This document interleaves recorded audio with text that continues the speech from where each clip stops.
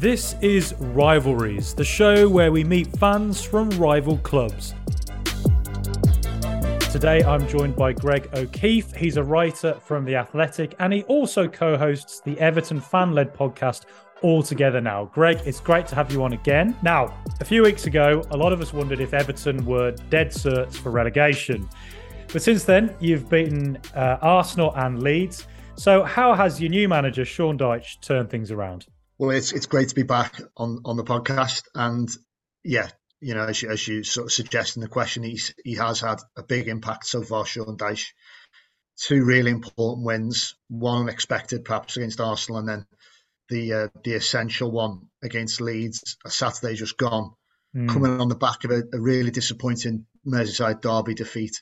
But we're already learning that Dyche has still got some of those qualities that he imbued his his teams at Burnley at their best with. And if anything, he's kind of looks like he's drilled into those direct, those powerful, those committed qualities that he demands from his players. And he's made Everton better in both boxes, defending set pieces and attacking them. He's made them more compact, and he's sort of got players to buy in already into what he demands in terms of physical output, and all those markers have gone right up since he took over from Frank Lampard. So yeah, it's quite promising. As I say, it was a really morale-sapping defeat at Anfield, and at which point you sort of, the sample size was 2 games, and you could say it was as bad at Anfield as it was good the previous weekend against Arsenal, really. But now we've seen another example of his stuff again at home. Obviously, Villa come to Goodison Park. I think that's where Everton are going to hope to prosper under him most this season, in a remit which is just purely to keep them in the Premier League. Yeah, I mean, what's been sort of the major difference kind of tactically from when Frank Lampard was there? Because we always associate Sean Dyche as being quite, just a solid, compact team and gets a lot of goals from set pieces and that. But, what's been sort of the major tactical difference, do you think? So, I mean, there's been not a sniff of 3 at the back, or a back 3 with wing backs, which is something that Lampard used to flirt with occasionally. It's been, sort of 2 centre backs, 2 full backs, and generally been 4 in midfield. Occasionally, because of Everton's striker problems, it's even been 4-5-1. But he certainly looked to make them, to sort of de-risk any areas where they can be overloaded. And he's having to just deal with what he can in terms of up front. But yeah, Lampard was all about, or wanted to be about, really Everton being a possession team, and about you sort of building from the back and moving towards his preferred 4-3-3. And there was a couple of examples of when it worked, most notably this season against Crystal Palace at home. Everton won 3-0, looked really good.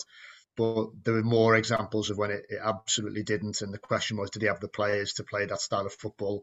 It would appear not, given the way it ended for Frank. And I think Dyche is just being far more pragmatic, really. He's going about it in a more looking at what he's got, and that happens to fit largely his principles anyway. And so that's what he's going for. It is 2 banks of 4, maybe even an extra midfielder in there. And often, kind of not worrying about having possession, but looking to capitalise on long sort of diagonals into the forward players or player and play off them there. But more than anything else is to kind of press with such energy and commitment, which was something that, again, Frank Lampard never really. Occasionally his team would press well, but then for some reason it was never consistent. Right. And and obviously that's a lot to do with the opposition as well. But those 2 good games we've seen, Arsenal and Leeds, Everton pressing has been pretty superb. So I would expect more of the same against Villa, really. Okay, and who are your key players at the moment, would you say? Well,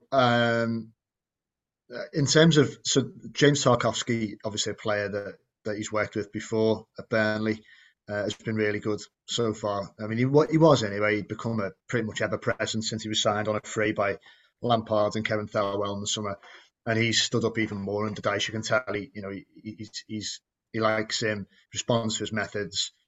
He scored obviously the goal against Arsenal. Nearly scored against Liverpool. Could have been a different game, ifs and buts, but had his head gone in at Anfield rather than hitting the post. And he was excellent again against Leeds, so he's been really good. Abdoulaye Doucouré, who was a man who looked like he was only going one way, and that was out of the club under Frank Lampard, out of favour. He's actually out of contract in the summer. Probably underutilised. His supporters would maybe feel, and certainly he would feel, given the qualities he's shown in the past of dynamism and at his best the goal threat. Well, he's come right back into it under Dyche and has responded with some really, really good performances, most notably against Leeds when he was played slightly further forward behind Neal Maupay, who was the lone sort of target man, if you like, or striker anyway. And he's looked great. And yeah, Dwight McNeil again, someone who was a summer signing for Everton from Turf Moor under Lampard and fell well, but had to be charitable and flattered to deceive so far. He's only young, but relatively young, but a lot of people were looking at him thinking, this is again poor recruitment. The story of Everton's last 5 or 6 seasons, really. This is another example of a player who doesn't fit. He's too diffident for Goodison Park. He doesn't look like he's got the physical kind of power, or whether or not he's got the confidence to thrive in high pressure Goodison. And he's been great, in fairness to him, under Dyche. Obviously, Andrew knows again, and those sorts of things you would look at for him have all improved, and his set pieces, his corner kicks have been a big part of why Everton are going to be a threat from them. Okay, and Dominic Calvert-Lewin is a player that I think probably 2 years ago now, I looked at and saw his goal scoring record and his physicality and thought, like, this is a player who's going to go on and, really, maybe even be a starter for England in the not too distant future. And it's kind of just gone a bit quiet for him, really. Like, what's going on with Calvert-Lewin? Well, it's a very good question, and it's one that Everton fans ask themselves pretty much every day. Injury has been the main problem. Repeated injuries, perhaps under previous managers, coming back too soon in a bid to kind of, he's desperate to play. I don't think his attitude is in question, but he's come back a bit too soon, and that's actually been counterproductive because he's suffered re-injuries. And at the end of last season, I don't know if you saw, Frankie, but there was the alarming kind of, well, it was the wonderful denouement to another injury hit season from his point of view when he scored that fantastic header against Palace at Goodison and kept Everton up, sealed the win. And then after the season, he posted on Instagram about his mental health during the campaign and how bad it had been, even seeming to hint that it got to a crisis point with his own mental health, which was alarming to see. And without wishing to speculate about him in that regard, it's been a case of more of the same with injuries this season. So you wonder, you hope he's okay. It must be absolutely maddening for him to not be able to get playing consistently. It is at best a game and a half, 2 games in, more out. And as you say, he was, his career was absolutely on the up. It was interesting watching him and Patrick Bamford. Well, not watching Dom because Calvert-Lewin was injured, but watching Bamford on Saturday because him and Calvert-Lewin were vying for that kind of England's next, but the people to go and support Harry Kane and to be in and around the squads. And Calvert-Lewin was and scored a goal for England. But that feels like a distant memory now, and I think he'd just love to get playing regularly for Everton before anything else. Yeah, because he's a fantastic player, I think, when he's at his best. His physicality, his finishing, everything about him. He looks like a real perfect striker. Yeah. And that Palace goal, I think bizarrely, that Palace game, I was at Villa Park watching Villa Burnley when Sean Dyche was manager at Burnley. I remember going in at half time and being like, my God, Everton are actually going to go. They're going to go. Because it was just, it's such one of those names that you just can't imagine ever leaving the Premier League. And then coming in at full time and being like, I cannot believe that. And I remember going straight home and watching the highlights of turning the volume right up. Because when that crowd reaction, when it's just so epic like that, it was absolutely amazing to watch that, really. But it was goosebumps. It was a massive goosebumps moment for us as well. Yeah, But you're still, you've got two really crucial wins recently, but you are still kind of in and around that kind of relegation quagmire. Let's face it, there's so many teams that there's no one really away at the bottom at the moment. Do you still have any worries, or do you think that Sean Dyche has shown enough already that you think maybe you can get away from this quite soon? I mean, I'm marginally less worried, and the signs are pointing in a bit more of a positive direction. But I'm absolutely still concerned about Everton's Premier League survival. Yeah, because as good as Dyche has proven in those two games, he's going to be massively hampered by the lack of a fit centre forward. If Calvert-Lewin, at best, is going to play half of the remaining 15 or 16 games, at best, then Everton, because of their own poor recruitment in January, have left themselves bereft of options. They had to withdraw Ellis Sims from loan at Sunderland. Now he's come in, he's at 22, he's not played much in the Premier League. He played at Anfield and didn't do much, came on against Leeds and looked a little bit better. Maybe he'll present an option going forward, but it's a big ask. And in short up, there's no one. I mean, Neal Maupay obviously brought not to play as a target man whatsoever, more to play off the sides. Yeah. In stature, not the biggest player, so he wouldn't really present the traditional Dyche target man. Although his work rate was great against Leeds, but that will be my worry. Is essentially Everton don't score many goals. Right. Obviously, 2 under Dyche so far in 3 games, 2 1-0 wins. But if they're going to start playing teams that are going to have a go and maybe sort of score first or put a couple past them, my concern is they're not going to come back in those games. And as you say, it's so tight down there. If hand on heart now, I think they'll stay up because I think Dyche will probably eke out another 4 or 5 1-0s, and that'll do it. But I wouldn't like to bet on it. It's just my feeling is that they're safer under him. But you're right, it's so tight down there. A win and you're out the bottom 3, like it was with us against Leeds. It'll be interesting to see how Leeds go. And Javi Gracia, a lot of people wondering if that's the right choice for them. Let's see what happens there. Who could have picked Southampton beating Chelsea? Just crazy, just unbelievable. Yeah, it's just so chopped and changed all the time, and I'm a bit calmer about it under Dyche, certainly anyway.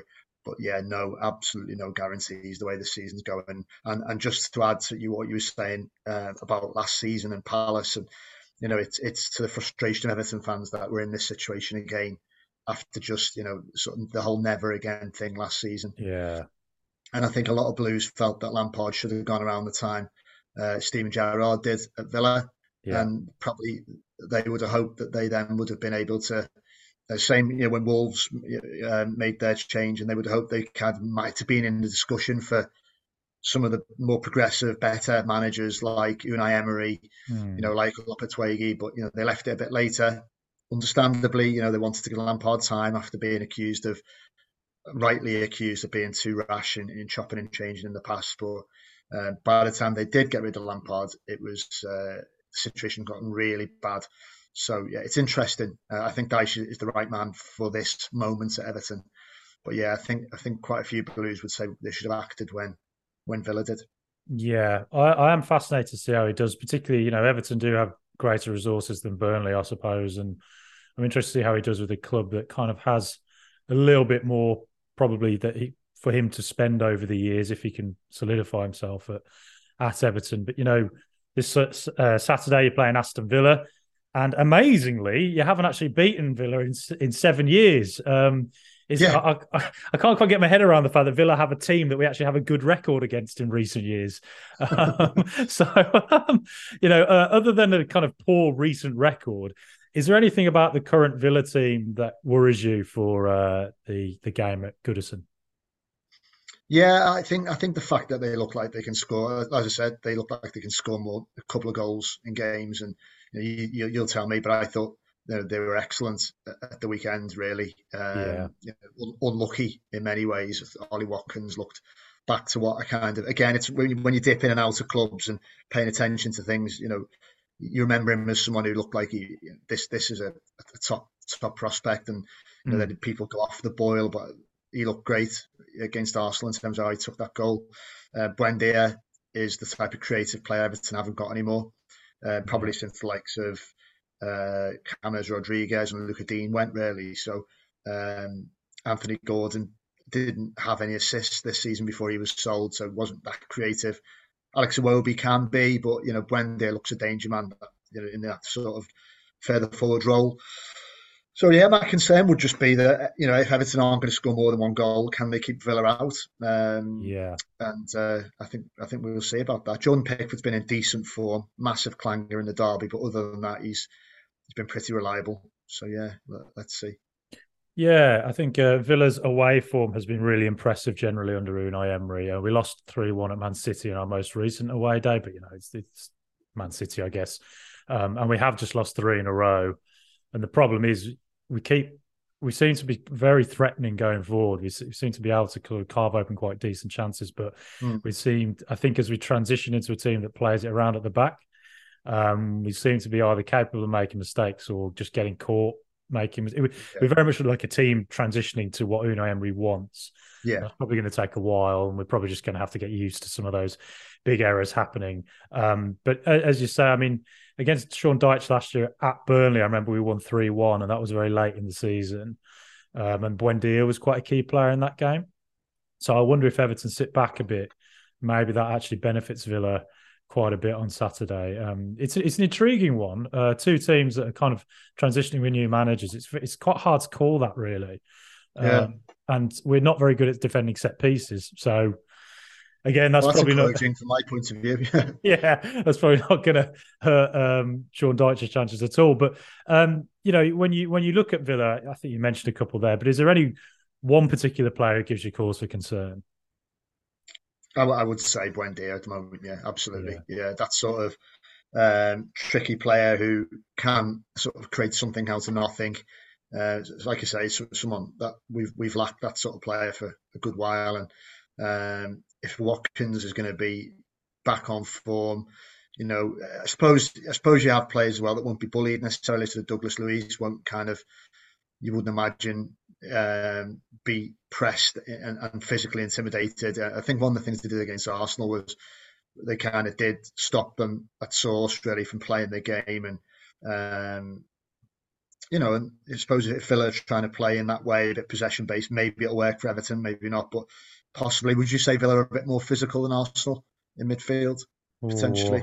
I'm not sure we've got anyone quite at the physicality of like a Thomas Partey. I think again that's probably one of the Everton game. You see, yeah. Oh, was it right? Yeah, that. I mean, Boubacar Kamara has had a fantastic start to the season. Really, he has looked like a really good CDM. But he's actually the most recent 3 games is probably where he's been at his weakest all season. So I wouldn't say Villa are massively physical in the middle. John McGinn's probably that bit of awkward physicality. But we can be got at, I think. It's an interesting one. I do wonder at the moment whether we're just a bit better when we kind of play as the away team where we sit back, which is probably why we did all right against Arsenal, because we could allow them we could invite the pressure, as we did at Tottenham when we won 2-0, as we have done in most of our away games. So it's going to be quite interesting if Everton do sit back, whether we just get caught on the break or in those set pieces. I think set pieces probably are going to be quite crucial with Everton, and maybe that first 15 minutes where the crowd's really up for it and you go at Villa, maybe you can just get at us. If I was to predict it, I'd say it's a high scoring game, and I'm not confident at all. But I'm going to say a draw. Going to go 2-2, I think. How do you feel about it? Do you think you can finally end this strange losing run you seem to be on against Villa? Well, I mean, we've had some really entertaining high-scoring draws over the years, haven't we? When Everton and Villa have often been neck and neck to try and break into that top 5 or 6 under Moyes and previous Villa managers as well.